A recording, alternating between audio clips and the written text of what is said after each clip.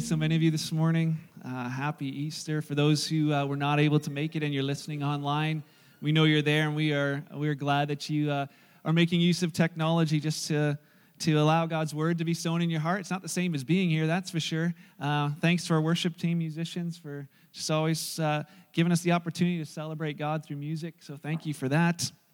It's a unique day because today's a day where Easter and April Fools fall on the same day. That doesn't happen all the time. So last time was 1956. The next time is 2029. So Bobby, if you're planning your tricks, it's you got a number of years to prepare for that. He invited me to help him move a freezer this morning, which was not there when I arrived. So, but that's pretty clever. But there's better pranks than that. Here's one that my kids this morning actually they woke up with Beth had drawn mustaches on them in their sleep and eyebrows on them in their sleep. And so when they woke up this morning, I found them down in the toy room. And they're all just like, "We're not coming out till April Fool's Day is over, Dad. Like we're not going to church. We're not going anywhere till April Fool's is over." And then I saw this prank that I saw last night. I so badly wanted to play on them. I just didn't have the heart to do it. But it's this one. Tell the kids to search for eggs you didn't hide. I thought that's a great. What a great prank. But today, we want to talk about kind of both of those things. I guess I want to start with this question. Have you ever been so excited about something that you just couldn't wait to tell someone else? It's like, man, this is just, you're so pumped. Maybe think back to when you were a kid. The first time you tied your own shoe? It's pretty like, oh, it's super exciting. This yesterday morning, I was laying in bed, and it was early, and all of a sudden I heard Maddox got up early, and I heard him running down the hall, and then I heard this sound, this little clicking and clacking sound. He's got a Rubik's Cube, thanks to his Sunday school teacher, and so he plays with it constantly, and he's doing this Rubik's Cube, and then he's determined to solve it. He's 6. Well, then a little bit later, all of a sudden I hear footsteps running down the hall and into one of the bedrooms and excited whispering. Then footsteps down the hall into another bedroom, excited whispering. Then he runs into our room and he runs up to the side and he's like, Dad. I'm like, what? He's like, I solved it with no help from you. And I'm like looking over, I'm like, yeah, that's my boy, right? I was like, he was super excited. I was like, man, I got to start calling my parents. Like, it's 6 a.m., but hey, Dad, guess what? Max solved a Rubik's Cube. No, not quite. But he was so excited to tell me. He just couldn't wait to tell his brothers and sisters he had solved that Rubik's Cube. And I think we've all had those moments. Maybe it was when you first tied your shoe, or maybe it was when you lost a tooth. The first time you lost a tooth, you're like, oh, you got to tell somebody. Or maybe it was when you first got your license, and you could tell somebody, I drove all by myself. Or maybe it was the first time you had a baby. It doesn't matter what time it is. I remember when Reese was born, 1 a.m, I'm calling my parents. We had a baby. Like, that's nice. Oh, they were excited, right? And then, you can call anytime. But I can tell you something I didn't hear this morning. When I was in the cafe, I didn't hear any adults saying, guess what, buddy? I tied my shoe this week, first time. I didn't hear that. I didn't hear anybody saying, hey, guess what? I lost another tooth. I'm 1 tooth closer to getting dentures, I didn't hear that. I didn't hear anybody here saying, hey, guess what? I drove here all by myself. I parallel parked out there. Or, hey, guess what? Me and my wife, we had a baby 18 years ago. High fives. Why not? Those are pretty exciting things, except something's happened, and it's called time. Time has gone by, so what was super exciting, those things are exciting moments, but as time passes, they're not all that exciting anymore. And my fear is that that's what can happen with Easter. That when you read these words, he is risen, that should elicit incredible shouts of like, that is amazing. You man rose from the dead. But what I see often happen is we say, hey, he is risen. And the whole Easter crowd here, maybe it's the only time you come to church is Easter and Christmas, and you think we only have 2 stories. He was born, he died. He was born, he died. But you're here, and you've heard the story so many times that you hear he is risen, and you're like, yep, heard that last year. When do we get to ham and chocolates? Because time goes by, and time can change our response to something, but it doesn't change how incredible or how powerful it is. When you think of the incredible cost that was paid for each of us, the incredible love that God has for individuals, it might feel like a crowd this morning, but God loves you individually. He sent his son to die for you. That's an incredibly powerful thought. And for some, you think, well, you're still not all that impressed. All I would say to you is, you don't think it's impressive to die and rise from the dead? I would just challenge you to try it. Yeah, it's incredible. Or that someone would die for me. Incredible. It's It's the reason why the church exists. It's the reason why we're here today, is because a man died and literally rose from the dead. And it's built on that fact. And maybe for you, like, I don't know if I believe that. Like, you're not going to say, hey, yeah, I'm at church this morning, but I don't believe it. Some of you are here just in case, right? Like, I don't believe that, but just in case. I'm going to go a couple times a year, just in case. But it is kind of hard to believe, right? Maybe you look at it, he's like, yeah, I can understand if somebody could be like brought back from the dead now. Like, we've got medical things that can do that. But back then, 2,000 years ago, and it's kind of, that a man could raise himself from the dead. It's a little bit tricky to believe if you're not a Jesus follower. And maybe you are, you're like, yeah, I'm a Christian, but I sometimes have some doubts about that. I'm not sure. I go to church because my parents bring me, but I don't know. Like, where's the proof? And maybe you're like, how do you know it wasn't just fake news, that people back then have just been trying to get somebody elected, and so they made up this incredible story or whatever? How do we know? Where's the evidence? It was an interesting story that I want to share with you this morning. It just came out in the news a couple of weeks ago. There was a Romanian court case that 2 weeks ago ruled that 63-year-old Constantine Rilu, I think that's how you pronounce his name, Rilu, the case was whether this man was dead or not, and they had ruled that, yes, he is dead, despite what would appear to be convincing evidence to the contrary. See, Constantine had left Romania in 1992. He was looking for work, and so he went to Turkey. He didn't correspond with his wife very often, and so the last time she heard from him was in 1999. And shortly after that, there was a number of earthquakes in Turkey, and so she had wished to remarry, and she just said, well, I haven't heard from him in 4 years, so I'm assuming he died in one of those earthquakes. And so she went to the courts and got a death certificate for Constantine so that she could get remarried. Well, Constantine had no idea about this, and until he showed up back in Turkey, and he tried to cross the border, and like, you're dead. You died in 2003, so who are you? And he's like, no, I'm not dead. And he said, so this court case was to try and overturn his death certificate. So he went to the court case, and Constantine, had the on the one side was all the people saying, no, here's all the paperwork, he's dead. And Constantine's on the other side, like, yeah, but I'm here. Like, I'm alive. And they said, no, too much time has passed. And so they've ruled that he is officially dead, even though he is alive. So Constantine says to the media, apparently too much time has passed. He can't even appeal it anymore. The ruling is final. And he says, I'm officially dead, although I'm alive. I have no income because I'm listed as dead. I can't even get a job. And here's Constantine sitting in this place 2 weeks later, still officially dead, but very much alive. My question for you is this. If you were in that courtroom, which side of the evidence are you going to believe? Would you believe the evidence there? The people are saying, no, sir, we have it on paperwork here. These people say his wife says he's dead. Or would you say, well, yeah, wait a second. No, he's alive because I can see him. Which one would you weigh on? And I think you know where we're going with this morning. But if you were in the courtroom, you would believe that Constantine, you would believe by seeing the man alive, it doesn't matter what anybody else says or what paperwork is there, you'd say he's alive. Well, people in the first century had difficulty with this idea that a man raised from the dead because they hadn't seen it before and haven't seen it since. And so there's a man named Paul who went around and told people about this incredible story of a man being raised from the dead. And many people believed, but then there would be some who had doubts. And so he wrote letters. He wrote letters to people in different places saying, hey, here's why I think you should believe. Here's reasons, here's evidence why you should put your trust in Jesus. And for some, maybe you're sitting here today and you're like, yeah, well, how do we know any of that stuff is true? How do we know anything in the Bible's true? Like, who knows who this guy Paul was who wrote it? And you're not alone. There's a lot of skeptics who have trouble with when some of these documents were written. They don't know, are they completely true or not? But they have one problem.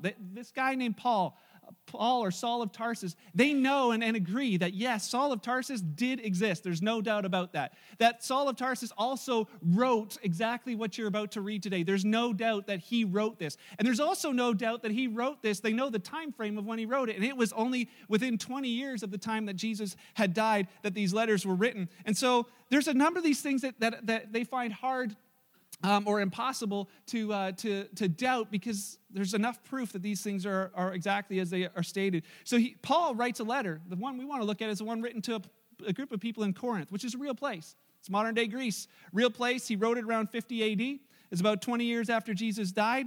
he wrote this to some Jesus followers there, and he said this. He knew that people were having trouble believing that a man could rise from the dead. He starts the letter with this in 1 Corinthians chapter 1. There wasn't chapters and verses, just easier for you to find, but you can check it in your Bible. It says this: the message of the cross is foolish, or it seems foolish to those who are headed for destruction. He starts his letter out this way, saying, you know what? Yeah, I understand.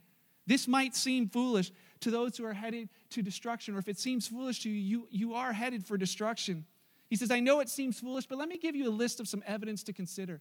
And I love that because that's been kept for us for a couple thousand years, translated to English so we could understand it ourselves. But he wrote to people who had never seen Jesus before and said, here's why I think you should believe. And so for those of you this morning who haven't seen Jesus, here's where Paul and why Paul thinks you should believe, and here's why I think you should believe as well. 1 Corinthians 15, verse 1, he writes this: let me remind you now, dear brothers and sisters, of the good news that I preached to you before. So he had been there 2 years earlier. He had left, and he's writing this letter back to them. He says, you welcomed that good news then, and you still stand firm in it. It's this good news that saves you if you continue to believe. He says, if you'll believe what I'm about to tell you, if you'll continue to believe it, it saves you. He says, unless, of course, you believe something that was never true in the first place. He says, unless you guys think I lied to you 2 years ago, but you believed it then. And he says, you know what, I'm just reminding you of why you should believe it still.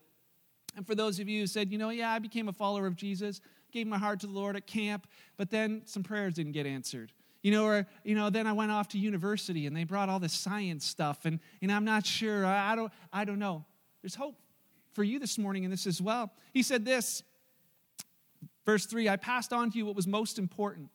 Just going to give you the most important reasons why you should believe. And he says, this was also passed on to me. Number one, Christ died for our sins, just as the scripture said. He says, you've read this stuff that Jesus died. He says, I just want you to remember the fact that Jesus died. And if I were to ask you, how tough is it to believe that a man 2,000 years ago died? It's not that difficult, right? Everybody died. 100% of men 2,000 years ago died. 10 out of 10 die today. 10 out of 10 died back then. It takes no faith, nothing to believe that 2,000 years ago, everybody died. So yeah, Jesus died, but Paul says, I want to remind you the reason of why he died. He says he died for our sins. He says this story isn't just a story about a man. It involves you. It's about our sins. It's about my sin. There's a reason why he died. And that when Jesus first came on to do ministry, he was in the Jordan River, and John the Baptist said, look, there's the Lamb of God who's going to take away the sin of the world. That's why he came. There's no doubt about that he died. 1 Corinthians 15, he carries on in verse 4. It says he was buried. Part 2, he was buried. Not only did he die, but he was buried. And you're like, well, that doesn't seem like all that important. But it's an incredibly important point. See, because in our culture, when people die, we bury them. But in Roman custom, if somebody was crucified, because they were crucified, they weren't given the dignity of a decent death or a decent burial. When somebody died on a cross, they were usually a criminal. They usually were there for a reason. And so Romans would often just leave the bodies hanging on the cross just to rot. Let the birds eat them. Let people see. This is what happens if you go against Rome. And if they did take them down, they would just toss them in a dump. That was their custom and their culture. So when he says, hey, he died and he was buried, means we can prove that his body just didn't get lost somewhere. It wasn't that Jesus died on the cross and then disappeared and there's no proof. There's no evidence. He says that you've read it in the scriptures. Mark, who was a friend of Peter's, we believe that what he wrote was what Peter had shared with him, but he was also an eyewitness of Jesus. He wrote this in Mark chapter 15. He describes what happened that night that Jesus died. He says, now when evening had come after Jesus had passed away, because it was a preparation day, which is the day before the Sabbath, Joseph of Arimathea came along. It says he was a prominent council member, remember that, who was himself waiting for the kingdom of God. Coming and taking courage, he went into Pilate and asked for the body of Jesus. Mark writes, this guy, Joseph of Arimathea, prominent man. He's a prominent man of the council. So the people he's writing to, he's saying, hey, listen, you know this guy. I'm not making up, I'm just saying he was buried somewhere. Joseph of Arimathea. So go to Arimathea, find a guy named Joseph. He's a prominent member of the council. You just go ask him. He'll tell you, he can even show you his tomb. And it says he took courage because you know what? Back then, they didn't grant the bodies to be buried. It must have taken incredible courage for him to go and say to Pilate, hey, can I have his body? It says he asked him, but more than likely there may have been money involved, that there was a bribe to say, hey, I'll pay you even, let me take this body. Pilate, it says in verse 44, marveled that Jesus was already dead. So summoning the centurions, he asked him if he had been dead for some time. Verse 45, so when he found out from the centurion, Pilate granted the body to Joseph, and Joseph then bought fine linen. I mean, he had some money. He bought fine linen. He took him down and he wrapped him in the linen, and he laid him in a tomb which had been hewn out of a rock, and he rolled a stone against the door of that tomb. And it says, Mary Magdalene and Mary, the mother of Joseph, observed where he was laid. There's people who saw this happen. And what's interesting to note is that Joseph unwittingly saved Easter. Because there was no way that 2,000 years from now people could go and say, well, his body, Jesus' body just got tossed in a dump. That's what happened. It's gone and it's lost. By placing him in a prominent man's tomb, there was no doubt that Jesus had died and that he was buried. Matthew, an eyewitness follower of Jesus, tells us what happens next.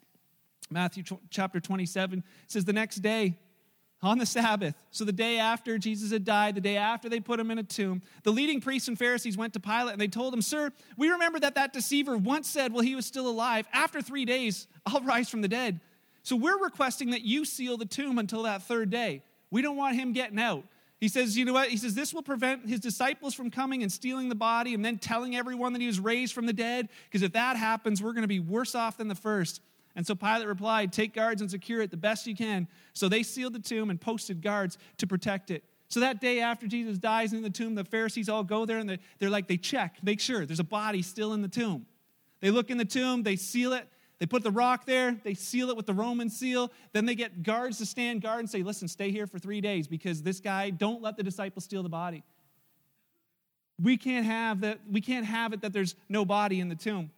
Well, we know that something happened. And Paul says this in 1 Corinthians 15:4. He says, he was buried and he was raised from the dead on the third day, just as the scripture said.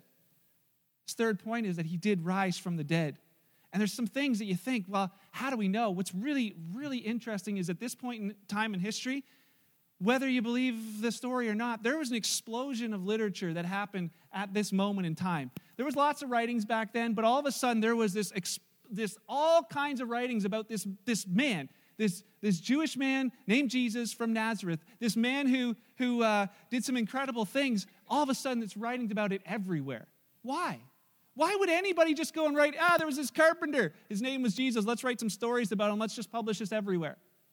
They didn't write this story simply because, there was a man named Jesus who said some cool stuff and died. That's not why they wrote it. They didn't, and in their writings, they didn't even write, hey, here's, this man named Jesus, he died, here's all of his teachings. Let's remember these so they don't get lost. Or he told great stories, like there was this shepherd who had some sheep and one got away, and so he went and found that one. That's not what they wrote. What they wrote about is the fact that they had seen somebody, a man they had seen crucified, now was raised from the dead, and they're like, that never happens. And they begin to tell everybody about a man raised from the dead. That's powerful, that they would write all this stuff. Why would they write it? Other thought is, why would the disciples make up a story? Can you imagine the disciples in that time saying, there was, Jesus rose from the dead, and all of a sudden all the Romans come and say, did he really rise from the dead? Yes, he rose from the dead. Okay, we're going to kill you for that. Well, okay, hold on one second. No, we made it up. Peter told us to say it. It wasn't us. None of these guys ever changed their story. He rose from the dead. Paul says in 1 Corinthians 15, verse 5, he was seen by Peter. He was seen by Peter. Then he was seen by the 12. Paul begins to give him a list of like, hey, this is not one guy's story being made up. Go find Peter. Peter saw him. And then he was seen by the 12, which is kind of a nickname they gave to the disciples. The 12, Judas wasn't there, so now it was 11. And then they had another guy named Matthias they had. So there was the 12. He says, those guys, they saw him. Go ask them. Verse 6, it says, after that, he was seen by more than 500 of his followers at the same time. More than 500 people saw him alive. They didn't hear a story. They saw a risen Savior. It says in verse 7, then he was seen by James. James, who's the brother of Jesus. James, who was not a follower of Jesus while he was alive. James, I think Andy Stanley says it this way. He says, what would it take for your brother to convince you that he's the Son of God? Something pretty amazing, right? It's like, yeah, he's my brother. He thinks he's the Son of God, and he died. Good grief. And then all of a sudden, 3 days later, he's risen. He's like, wait a second, he is. He's the Son of God. And James goes on to lead the church as a result. He's later seen by all the apostles. Paul mentions he was seen, he was seen, he was seen. Here's his point. He's saying, I think you should believe this because he died for our sins. He was buried in a tomb, no doubt. He rose from the dead. There's no body in the tomb. And the fourth thought is, people saw him.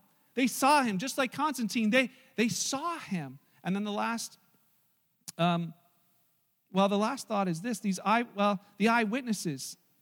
You know, the people who saw Jesus. This list of people that he says, these same eyewitnesses were people who, when Jesus died, didn't believe that he was the Messiah anymore. This is the part that is just mind-boggling. Here is all of his followers. Jesus, you're the best. You're the best. You're the best. He dies like, I guess he wasn't the best. I guess he wasn't the king. I guess he wasn't who he said he was. And they didn't go around trying to keep his memory alive. They all went into hiding because they were terrified that they were going to be killed next. They're like, what did he get us into? Why would he do this? And so they're terrified. They can't tell people about Jesus. Jesus said stuff like, I'm the way, I'm the truth, I'm the life. And they're like, yeah, but now he's dead. Jesus would say, hey, if anybody wants to, come follow me. Well, how do we follow you now? He's like, I'm the resurrection, I'm the life. And like, he's dead. And so they have nothing left to do. And so they go into hiding. But then something happens, which is just remarkable. A few days later, they come out of hiding. Something happened to change their minds so drastically that not only they come out of hiding, they go to the people, the same people who had Jesus crucified. They go to the same Pharisees and Sadducees. They go to the same Roman area, and they say to them, they said, listen, we have something we need to tell you. You killed him, but God raised him. We've seen him. Now say you're sorry. That's their message. You killed him, but God raised him. We've seen him. Now say you're sorry. And they would boldly go tell them. They'd get whipped, put in prison. They'd say, you know what? We're going to keep telling the story. We're not talking about something we believe in. We're talking about someone we've seen. And there's no way you can change our mind. 1 Corinthians 15, verse 8, Paul says this, last of all, as though I had been born at the wrong time, I also saw him. I also saw him. Paul says, you know what? He appeared to me. Paul never saw Jesus on the planet when Jesus was alive. Paul didn't see Jesus when he was doing all of his miracles. Paul didn't see Jesus crucified on a cross. But he says, you know what he says? You know what? He appeared to me. I saw him. On a road to Damascus, it tells a story that Paul saw a great light. It doesn't even say that he saw Jesus, but a great light fell off his horse. He heard a voice that said, you know, why are you persecuting me, Paul? And Paul, as a result of it's like, okay, that's God. That's Jesus. Something so impacted his life that it turned him completely around. And he says, that's why I'm writing this to you. He appeared to me. It's not just a story some guys told me. It's real for me. He would have said this isn't just a story that happened 20 years ago. It changed my life. This isn't just a story that happened 20 years ago. He changed my life. And I would like to add to that same thought with this. This isn't just a story that happened 2,000 years ago. He changed my life. See, that's where the power of Paul's message comes in, is the fact that he changed his life. And I would say the same thing, that when I was 15 years old, all up until that point, I was a good little boy. I went to church all the time. I heard all the stories. I could speed through, like, you know, they'd say the sword drill where they'd say, hey, find Mark chapter 7. I'd be the fastest one to get there. I knew all the stories, but something was missing here. I had such a low self-esteem that I wasn't loved. I didn't feel like any whatever from anyone. I was picked on in school to the point where my parents took me out of school and said, you know what, we're just gonna sort of protect you a little bit at home. I was terrified to speak to people. One-on-one, barely. This, never. You know what? Something happened to me that I realized that God loved me. Not somebody told me, he did. Right down to the core of my being that, Mark, you're not a mistake. The things about you that you think are mistakes, they're not. You're unique for a reason. You're my masterpiece, and I love you incredibly. I didn't die for just the world. I died for you. You know, I sit there and think, God, I don't measure up. And he's like, good, you're right. You don't measure up. That's why I did this. So stop trying to earn my approval. Stop trying to earn my love. Stop trying to be such a good boy so you'll feel good inside. Just trust that what I did for you is enough. So you just breathe and let that amazing grace flood my life. Realize that I'm loved, that I'm forgiven, that I'm free, not because of me, but because of him, changed my life. The only reason I can stand here and speak to any of you today is because of him. He changed my life. You know, the resurrection isn't just a story to believe is true. Paul said in that first verse of 1 Corinthians 1:18, the message of the cross, it seems foolish to those who are perishing. But we who are being saved, we know it's the very power of God. It's the power of God to save, to change. The resurrection story of Jesus, it's not just a story. You know, it's not like I'm saying, hey, believe that Alexander the Great existed, believe that Napoleon existed, believe that Sir Isaac Newton existed, believe that Jesus existed. It's bigger than that. Because if it's true, the evidence points to the fact that it's true, but if it's true that Jesus did die and Jesus did rise from the dead, then that means a whole lot more for us, because that means he is who he says he is, that he is the Son of God, and that we are accountable to him, that with the message, that everything he said, that it is true. And so this is my question for you today. Today is Easter and it's April Fool's. Which one are you celebrating? Which one are you celebrating? Because here's the question. You might sit here today and think, you know, it's kind of foolish. It's kind of foolish to believe this message. Sounds childish, sounds foolish. Man died and rose from the dead 2,000 years ago, and that impacts my life. How? You might think I'm a fool for believing it. You might sit here and think that guy's foolish, you know, for believing that message. You know, it's blind faith. This morning, I know there's lots of questions that may not have been answered, but there's evidence this morning to say to the contrary that yeah, you can believe that this message is true. King David, I'm going to give you 2 quotes. King David said this, only the fool says in his heart there's no God. Only the fool says in his heart, you know, there's no God. Nobody created this place. There's no Jesus. I'm not accountable to this story. This is just a story. So that's what the fool says in their heart. Jim Elliot said this, who's a missionary to the natives in the jungles of Ecuador, gave his life for it. He wrote this, he is no fool who gives what he cannot keep to gain what he cannot lose. He's no fool to believe this message and say, God, I give up my life of pleasing me, of living for me, to live for you, to gain eternity. He says he's no fool to give that up to gain what he cannot lose. So my question is, which one are you celebrating?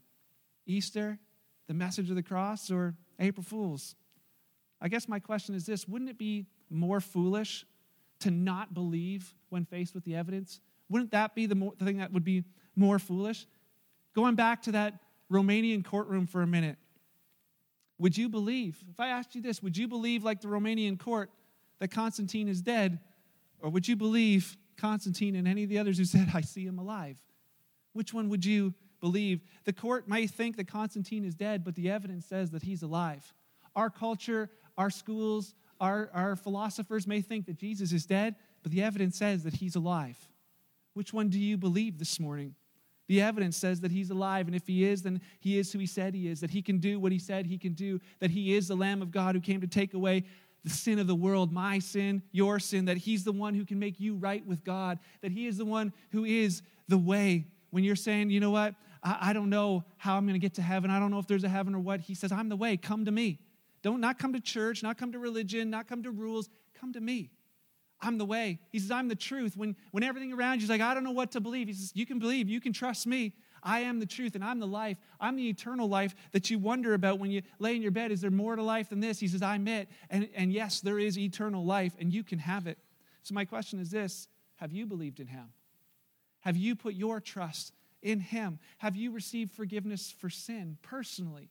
Have you said, God, yeah, take my life, take the mess I've made, here it is. Have you experienced his incredible love in your life? That you would have a story that says, it's not just a story back then, he changed my life. Have you witnessed that life-changing power in your life? Because you can. He's asking you that this morning. And so this morning, I'm not telling you this stuff to try and make you believe something. It's not why I shared this evidence this morning. I simply want to give you an opportunity to believe, because closing thought is this. Here's what Jesus said. Here's what Jesus said at a funeral that went drastically changed. Funeral for a man named Lazarus. He arrives at a place where this two sisters, Mary and Martha, have lost their brother Lazarus. And Jesus says to Martha, he says, I am the resurrection and the life. Martha, you can believe in me. He says this, anyone who believes, Anyone means anyone. Anyone here today, no matter whether you've sat in church your whole life or maybe it's your first time, anyone. Anyone means no matter if your past was really squeaky clean or if it's just a train wreck. Anyone. Say this, anyone who believes in me will live even after dying. Anyone who lives in me and believes in me will never die. Do you believe this, Martha? And I believe he asked you the same question. Do you believe this? Put your name in there. Do you believe this, Chad? Do you believe this, Barry? Do you believe this, Paul? Do you believe it, Nettie? Do you believe it, Sue? Do you believe this? It's like, I'm not sure I can believe that. I can tell you one thing. Any person who can plan their own death and resurrection and pull it off, you can believe what they say. And this is what he says to you. You believe in him. You put your trust in him. Maybe you don't have all the answers, but you will experience life-changing power here and eternity as a result. That is on the table for you this morning. And I'd encourage you just to simply receive that. As we pray together, maybe you'll take that moment to say, Jesus, I'm a sinner. I need a Savior. Save me. It's as simple as that. Step one in a journey with him. Can we pray? Father, thank you for the truth of your word, the truth of this event. Thank you that we serve a risen Savior.